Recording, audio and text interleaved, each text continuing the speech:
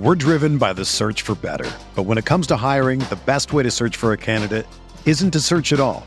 Don't search, match with Indeed. Indeed is your matching and hiring platform with over 350 million global monthly visitors, according to Indeed data, and a matching engine that helps you find quality candidates fast. Ditch the busy work. Use Indeed for scheduling, screening, and messaging so you can connect with candidates faster. Leveraging over 140 million qualifications and preferences every day, Indeed's matching engine is constantly learning from your preferences, so the more you use Indeed, the better it gets.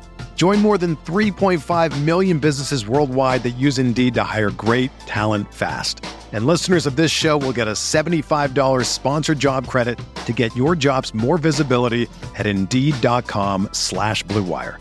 Just go to Indeed.com/Blue Wire right now and support our show by saying that you heard about Indeed on this podcast. That's Indeed.com/Blue Wire. Terms and conditions apply. Need to hire?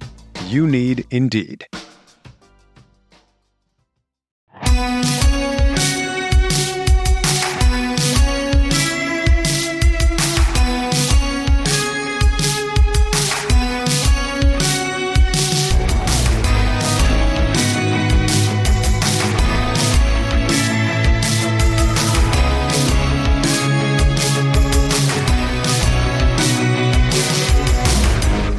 Deschamps proves that he can still take an exciting attacking talent in France and turn it into a boring 1-0 victory. This is the Euro Daily from the Arsenal Vision. My name is Alex Smith, Black Man Twitter, Yankee Gunner.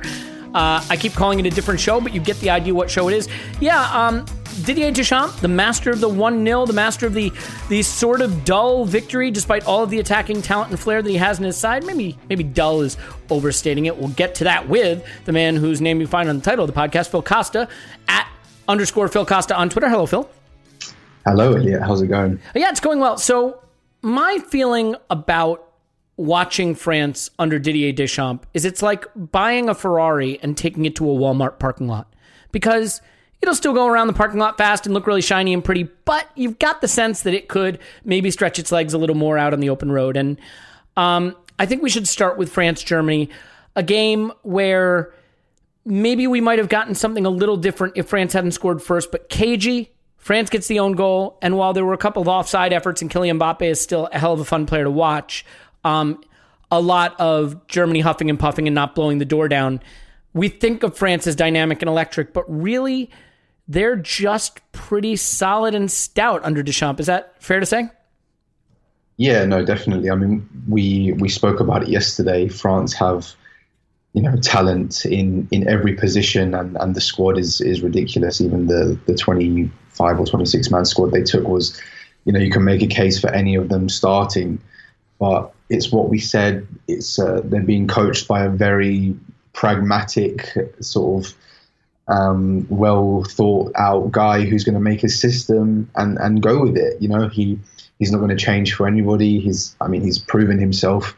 They're the world champions after all, but you're right. It does kind of leave you wanting a little bit more, but at the end of the day, it's just kind of what I've come to expect now with France, and maybe it's just the first game and they needed a result today. Maybe we'll see a bit more attacking in the later stages of the group, but this is no surprise for me considering we mentioned it yesterday. Yeah, I mean, one quick side note. I'm curious how you reacted to it. I think it was Pavard who went down with the head injury. I don't understand how in a tournament where we saw really the grotesque scene that we saw for Denmark with Eriksen, and I get that they're not related, they're not the same thing, and maybe I'm just being hysterical here, but every single camera angle suggested he was out cold. I don't see how you can continue to let players carry on in those situations, and I'm not saying that the medics aren't skillful in doing their job, but the player's always going to say, I want to continue. There's pressure, I think, on them to let the players continue.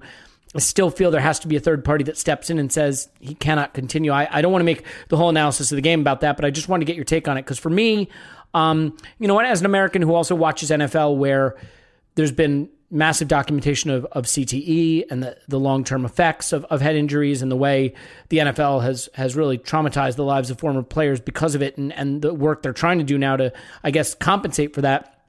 Not that they necessarily traumatize their lives intentionally, but what has happened. Yeah, I'm just really attuned to it, and I found that very hard to watch. I mean, did you have this same reaction, or am I overthinking this?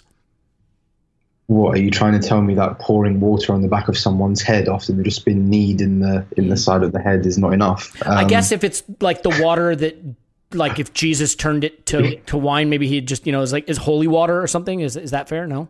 Yeah, I mean, I'm with you. I think football has a very blind spot for head injuries. And like you said, Gersons came in at full pelt and sort of smashed into him straight into the temple. And the collision, it's not just the initial collision, it's the landing as well. And for sure, he was definitely out of it for, a few seconds until the medics came on and sort of got him round. I think football has a big problem with it, especially now. For me personally, there's no excuse when you can make 5 subs. We don't know what happened pitch side. Maybe he could have passed all the concussion protocols and all of the tests that they ran. But I don't know, I could kind of feel like a bit of unease even with his teammates. I mean, there was Varane talking to the doctors. And for me, it just doesn't sit right, especially because, the players for me will always want to play. But I think at some point there needs to be some sensibility from either the manager or the medics and just say, look, it's the first game of the group stages. It's not worth it. Like you said, we've seen what can happen with Eriksen. Maybe, obviously, that was an extreme circumstance, but I think football has a lot of work to do with head injuries. And, I think it's going to take some proper legislation from UEFA to get that done.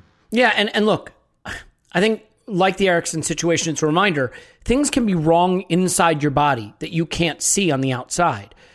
Just because blood isn't pouring out of a cut in your leg or your leg isn't sitting shattered into pieces doesn't mean there's not a very serious injury on the inside, but you can't see that in your brain, obviously. And I think that the ability to act like there's nothing wrong because there's nothing that you visually see wrong is a really scary way to approach it. And I don't know, that just didn't sit right with me. Before we get into the actual format, the headline player that excelled thing we learned, I want to go to one of the incidents, which was it Hummels with the last-ditch challenge on Mbappe in the box? The commentators I was listening to felt that it was an inch-perfect challenge. I only got the one replay, so I didn't get a great look at it, and I may have blinked and missed the contact with the ball. I certainly saw him hook the foot. Is it a clean challenge? It was funny because we were speaking about it in our WhatsApp, our work WhatsApp. And I just thought he did enough, but literally only just. I thought he kind of went through Mbappe a tiny bit to get to the ball, but I think he got enough of the ball to make it a kind of fair challenge in quote marks. Mbappe just breezed past him in the initial. That was crazy, that acceleration, wasn't it? I know. Hummels was never quick, and especially now. I think he's 32 years old. But he's got 5 yards on him. Yeah, it was just an absurd burst of speed, and we know he's capable of it. And actually, he did the right thing by going back infield towards the goal instead of staying wide. And to be fair to Hummels, he got back sort of enough to be able to make the challenge, but it was really close. And I think even just like a millisecond later, and I think it would have been a foul. But just how I saw it, especially in the slow motion, I think he just got there in time. But like you said, there was not much in it. Yeah, and look, I think when you challenge from that angle, the burden is on you, the defender, to make sure it's clean, if you follow what I'm saying, because you really shouldn't be challenging from that angle. I realize he doesn't have a choice there. All right, well, let's get into it in earnest, in the format anyway, which starts with your headline from the match. My headline is that I was finally right. And give myself a big pat for that. Yeah. After getting a lot of things wrong so far, I called France being quite pragmatic but clinical, and I also called Germany being toothless up front. So we got it. We got it, ladies and gents. I thought Germany were very, as we said, you can't doubt the talent in the team, really. Serge Gnabry, Thomas Muller, Ilkay Gundogan had an amazing season. Robin Gosens had a great season for Atalanta. Kroos, just names on names on names. But I'm a bit like Spain. I don't see the guy who's going to score the goals. And you can say, oh, look, but with Germany, we can share them around with Havertz in there as well, and they can all score maybe 1 or 2. But for me, if you're going to be a top team who is challenging for the tournament, you need somebody there who's proven and will score goals. And if you look at all the other favourites in the tournament, England have Kane, Belgium have Lukaku, Portugal have Ronaldo, France have Benzema. You know, they all have like a known goal scorer that they can rely on. And for me, Germany don't have that. And it was clear that they just lacked some real cutting edge again today. And, you know, they huffed and puffed and they made a few chances, but there was nothing, you know, really clear. And I don't think Hugo Lloris was ever really troubled. Yeah, I mean, I guess Gnabry hit one into the ground. They kind of lost him at the back post. And other than that, yeah, that was it. Do you, before we move on to the player that impressed you the most, and there's certainly one that I think we're going to mention, but do you have a sense of both of these teams having maybe the similar issue, well, maybe more Germany than France, but that, you know, when I look at a team on paper, when I look at all the players available to them, you go, wow, there's a lot of talent there. And sort of similar to Portugal, I guess. When a lot of it is all in the same areas of the pitch, that doesn't really help you because you can only put so many of those players out there. And I thought Germany in particular had a problem today of having a lot of very talented players all in sort of one area of the pitch. But one thing that I don't think helped them with the back three, Phil, is that, like, I don't know, maybe it's from watching Gundogan with City, but I feel like with Gundogan and Kroos, you'd like at least one of them to be closer to the penalty box, closer to the area. And like that if you have a three-man midfield and maybe more of a traditional double pivot, that Gundogan could play a little bit ahead of them or something. I mean, do you get the sense that maybe this back three makes it difficult for Germany to get enough bodies around the penalty box? Because I have to say, people are going to bristle at this, and maybe you will. There were times watching Germany during this game in their back three that reminded me a little bit of Arsenal, where they could get it to the edge of the final third and everything then funneled out wide. And from there, the ideas broke down. And I feel like that was maybe a result of lacking one presence in a more central advanced space. Am I just talking out of my whatever part of my body that is wrong a lot? No, I think that's fair. I mean, for me, they've been kind of forced into a three because they lack natural right back options who are good enough. I mean, they have a young player. Isn't that ironic for yes. Germany, who had Lahm for so many years? Yeah. Exactly. I mean, they have a young player called Ridley Baku who plays for Wolfsburg, and he was a standout performer for Germany when they won the under-21 Euros. And, you know, you saw today, I mean, they were playing Joshua Kimmich there, who's world-class in my opinion. I think he's still underrated now, but I think they lose a lot without him in the middle. And particularly against France, who are a very physical, energetic midfield.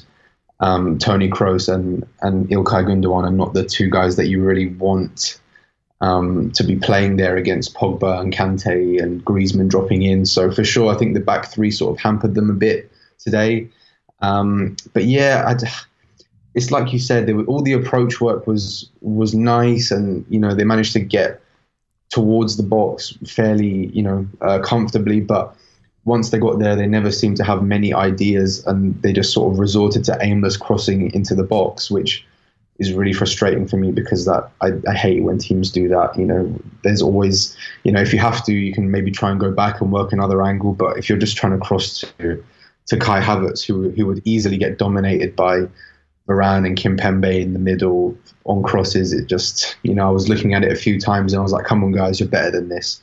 And yeah, they just seem to lack ideas, and, I understand it's a new formation that they're trialing and they've got some new personnel, but for me, this was always going to be their downfall, and you could see that in the 90 minutes.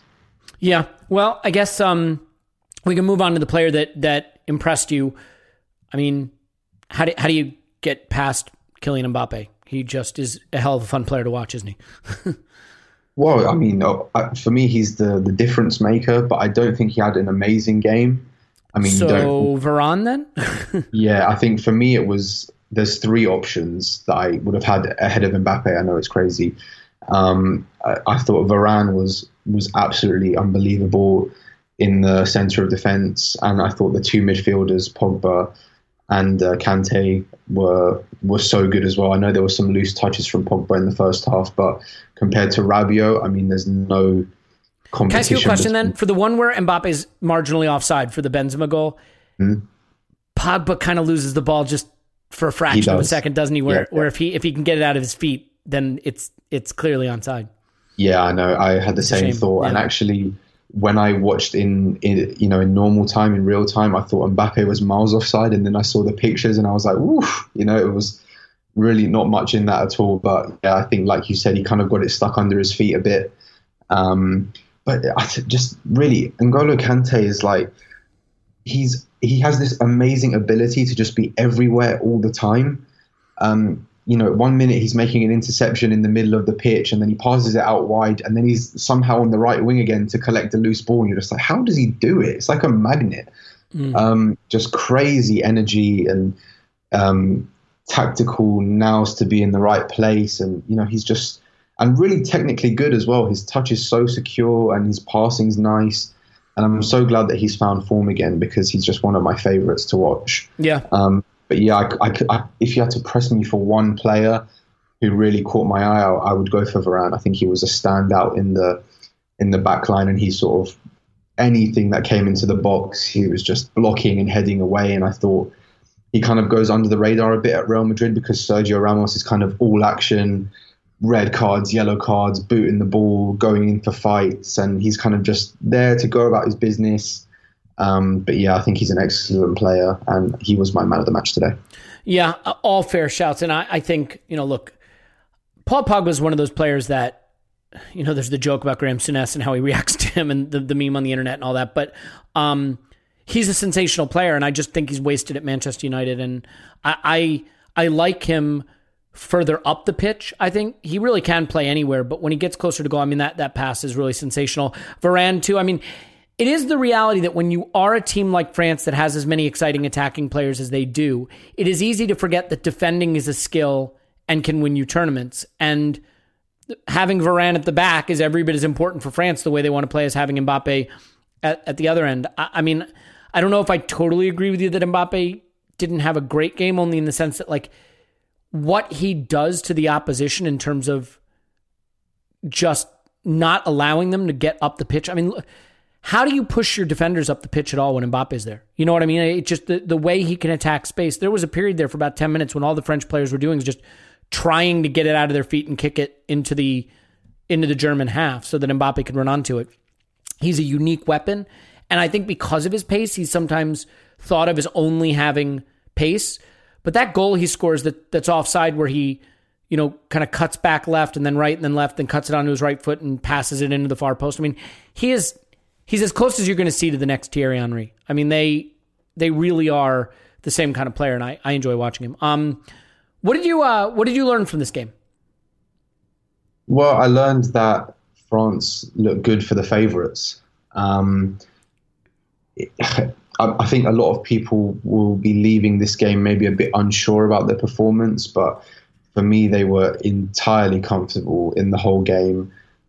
With room to grow. And that's the exciting thing, because they were sort of, the early stages of this game were very much early sparring, kind of trying to figure each other out, who was playing where. And, it was just about settling into the occasion and composing yourself. But if I look at them in possession, I look at them out of possession, I think their structure is so secure and well drilled. Defensively towards the end, when they had to drop a bit deep, they looked, everybody was aware of their roles. They're strong, they're quick.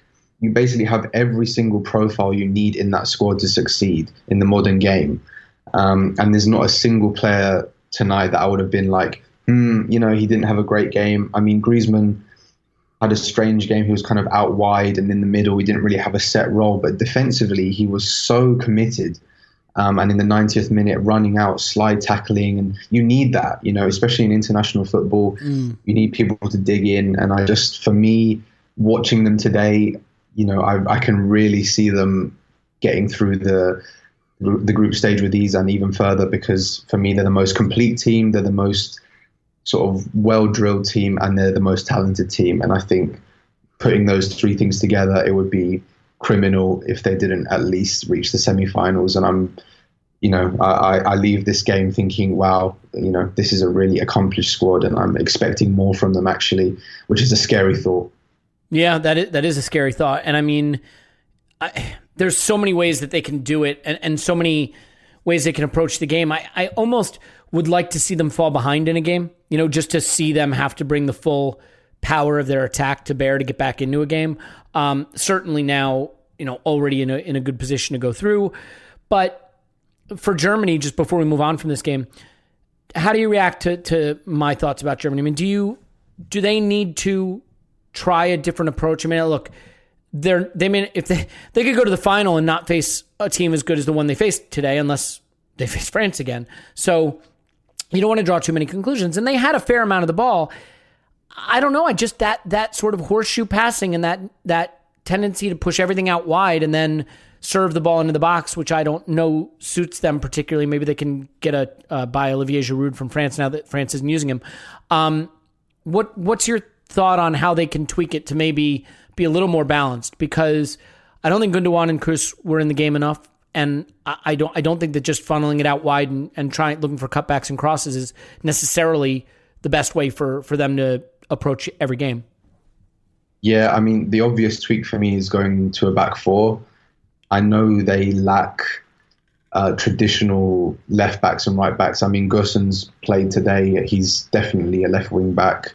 I mean, that's where he plays for Atalanta, and he's, scoring and assisting week on week for them in Italy. But I would just say, look, this is going to be a short-term thing. Maybe for me personally, having a functioning midfield is much more important than having guys who are maybe not comfortable in wide areas. That's a better way of putting it than I put it, as I stuttered and staggered through my explanation. I think for me, Joshua Kimmich needs to be in the middle. I think he's too wasted on the right. I know he came through as a right back and he played there a lot for Bayern during his early years, but I think he brings too much to the midfield. And like you said, you can then push Gundogan forward if you can partner him with Toni Kroos.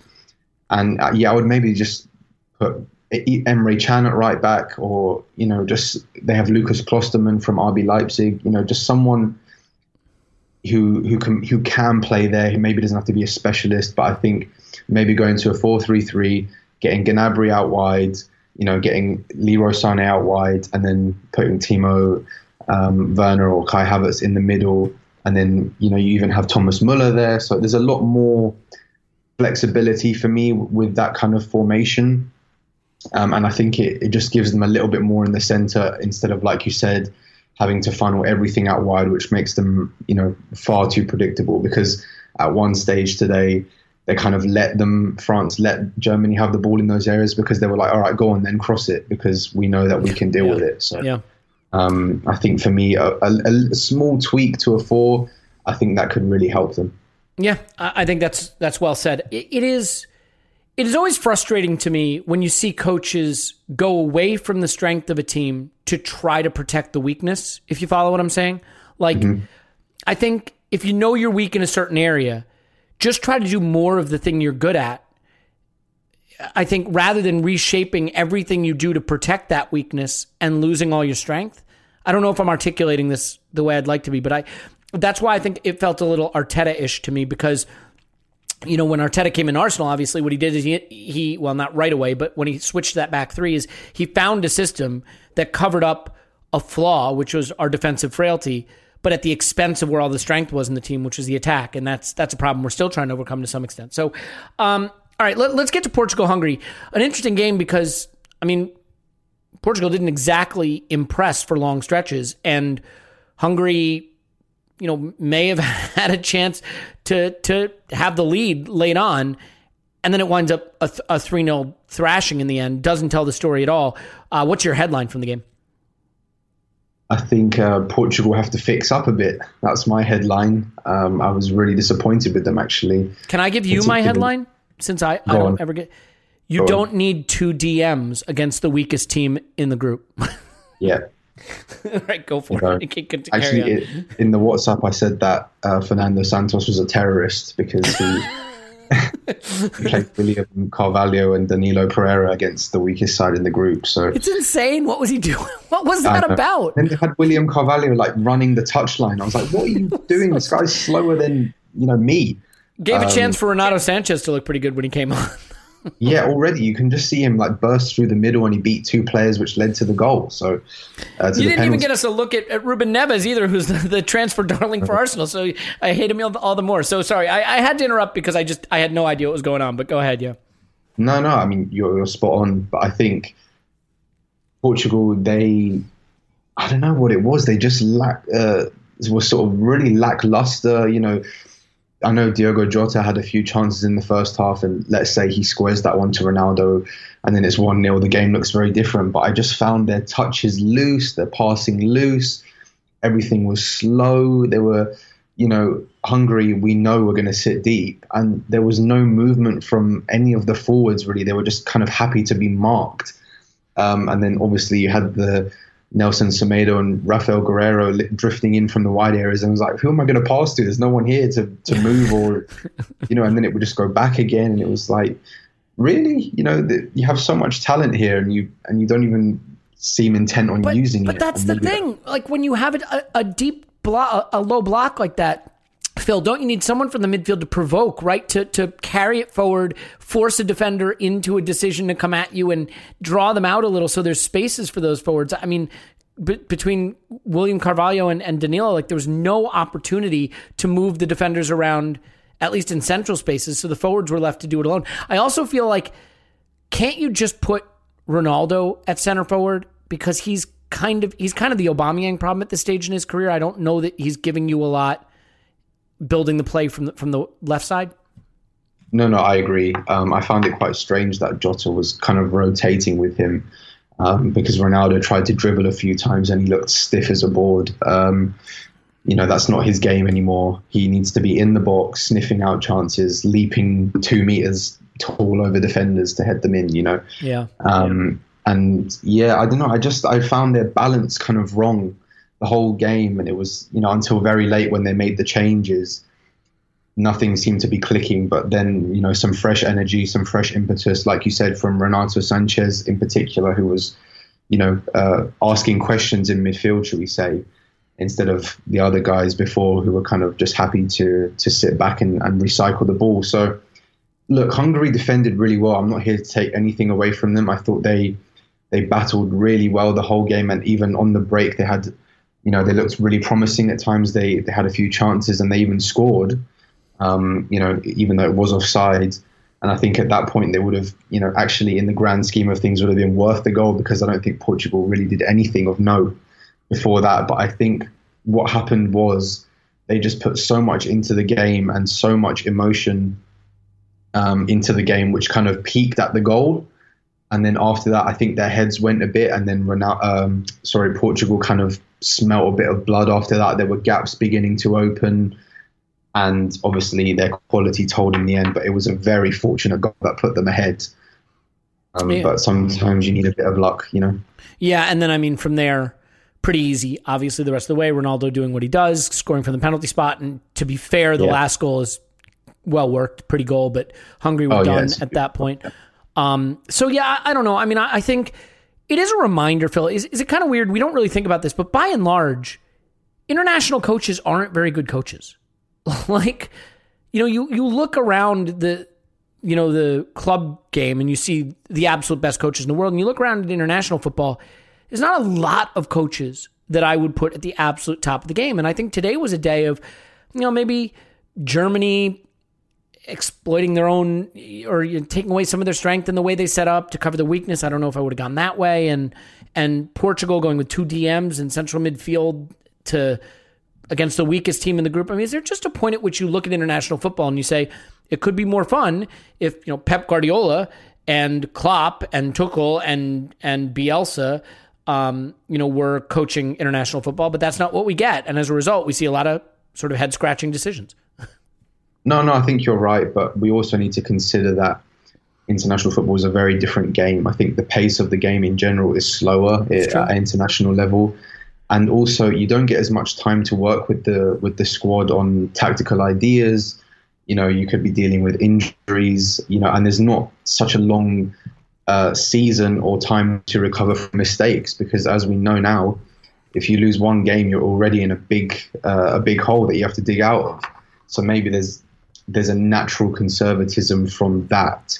But we know, as you mentioned, Fernando Santos is not, he's not a revered manager. He's been in Portugal, Greece. I think he's managed Estoril and Porto, and then AEK Athens, Panathinaikos. Teams like that who are far from, European top 5 leagues.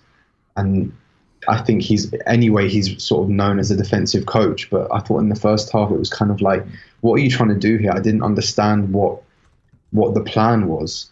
Like you said, I think just even one midfielder to come on there and kind of be able to run from deep, like a third man runner. We mentioned Pedro Gonçalves, who had an amazing season with Sporting, or Renato Sanchez, just someone who could run and ask questions. But Hungary was super comfortable in the first half, and I was just waiting for him to make a change, and he didn't until the last 10 minutes. And I was like, man, you're leaving this close, because if you don't pick up points today, you're in deep crap. Yeah, well, and the interesting thing is, I kind of wonder if I have to look at the timing again. I don't have it in front of me, so maybe he did. But like, if the thing that woke him up to make the change was Hungary scoring and dodging the bullet, because other than that, he was just sitting on his hands.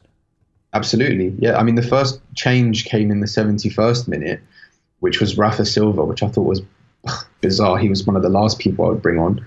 And then you're spot on. They scored, and then he brought on Renato Sanchez and Andre Silva. So yeah, that did it.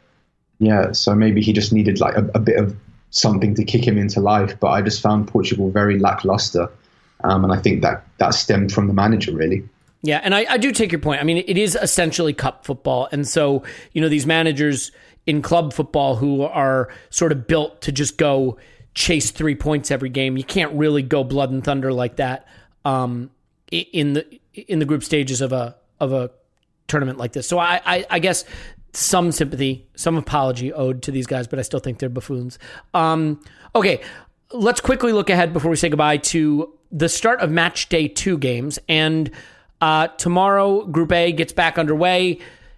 There's some interesting games tomorrow, but I think the one that really catches the eye might be Turkey and Wales. Both teams came away with no points. Turkey looked terrible against Italy. Wales, I don't think you would say looked terrible, but they weren't able to get any points. And so this is a make or break game, and Turkey was a dark horse for you. So do you expect them to turn it around here?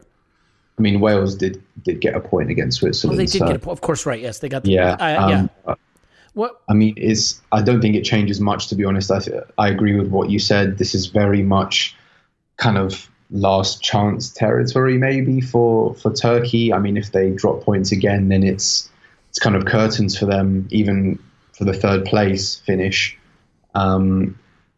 So yeah, I'm expecting a game with some urgency, I hope, because there's a lot at stake for both of the teams. I don't think Wales will come out and feel like they have to win straight away, because I guess a point for them would still not be a bad result with Switzerland playing Italy. So, but I mean, for Turkey, everything's at stake, and I can't see them repeating their performance against Italy. I would be amazed if they came out and performed like that again, because I know they're better than that. They know they're better than that. And I think maybe now they've had a chance to sort of regroup and get that out of their system. I think they'll be coming out with a point to prove. But, you can't underestimate Wales either. They battled very hard. And I think, as we mentioned, they're maybe not going to be all out for the win. But we know they have quality that can hurt teams. So maybe if they do the classic sit back and counter, they've got more than enough players who can cause Turkey some damage.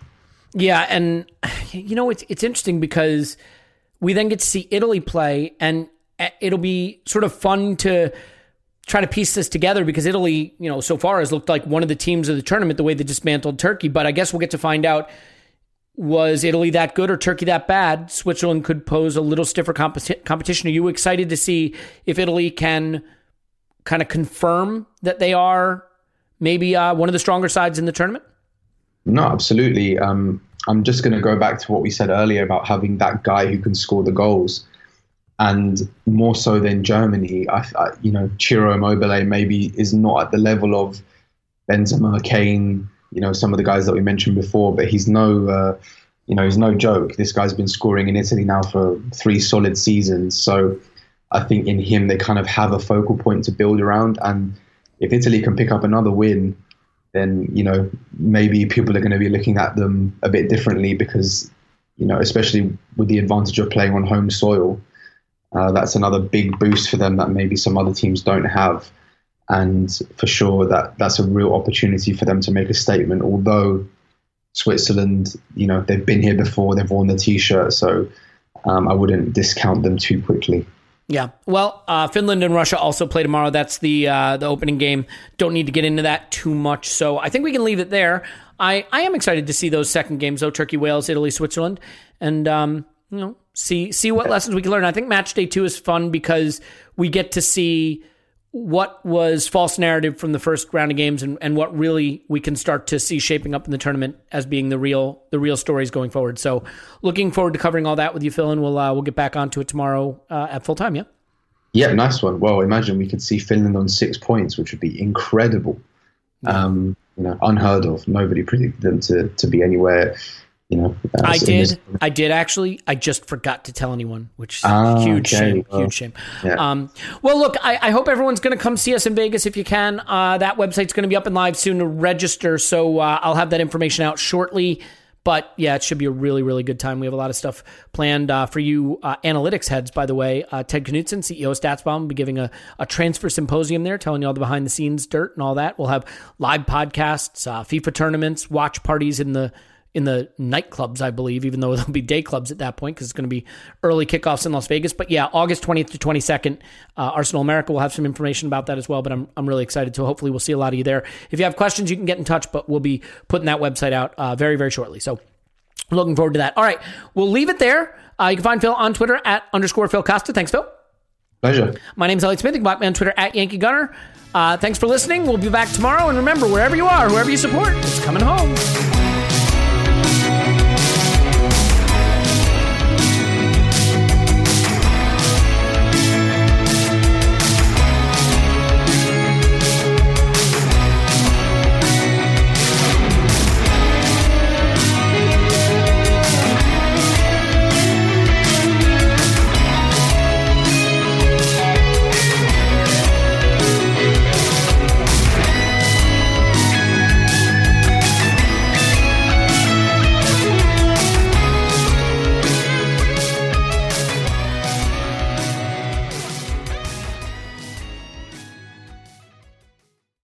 Everyone is talking about magnesium. It's all you hear about. But why? What do we know about magnesium? Well, magnesium is the number one mineral that 75% of Americans are deficient in. If you are a woman over 35, magnesium will help you rediscover balance, energy, and vitality. Magnesium supports more than 300 enzymatic reactions in your body, including those involved in hormonal balance. From functional medicine doctors to mental well-being and female hormone experts, we all know that magnesium is the one mineral to improve all aspects of well-being and health. But which one? Magnesium Breakthrough from Bioptimizers, the trusted choice recommended by leading experts with 7 best-absorbed forms of magnesium to ensure your body receives the support it needs for overall well-being. Go to bioptimizers.com/balance today and use code BALANCE10 for 10% off. Support your journey to wellness at bioptimizers.com/balance. Magnesium Breakthrough from Bioptimizers, your foundation to optimal health and vitality.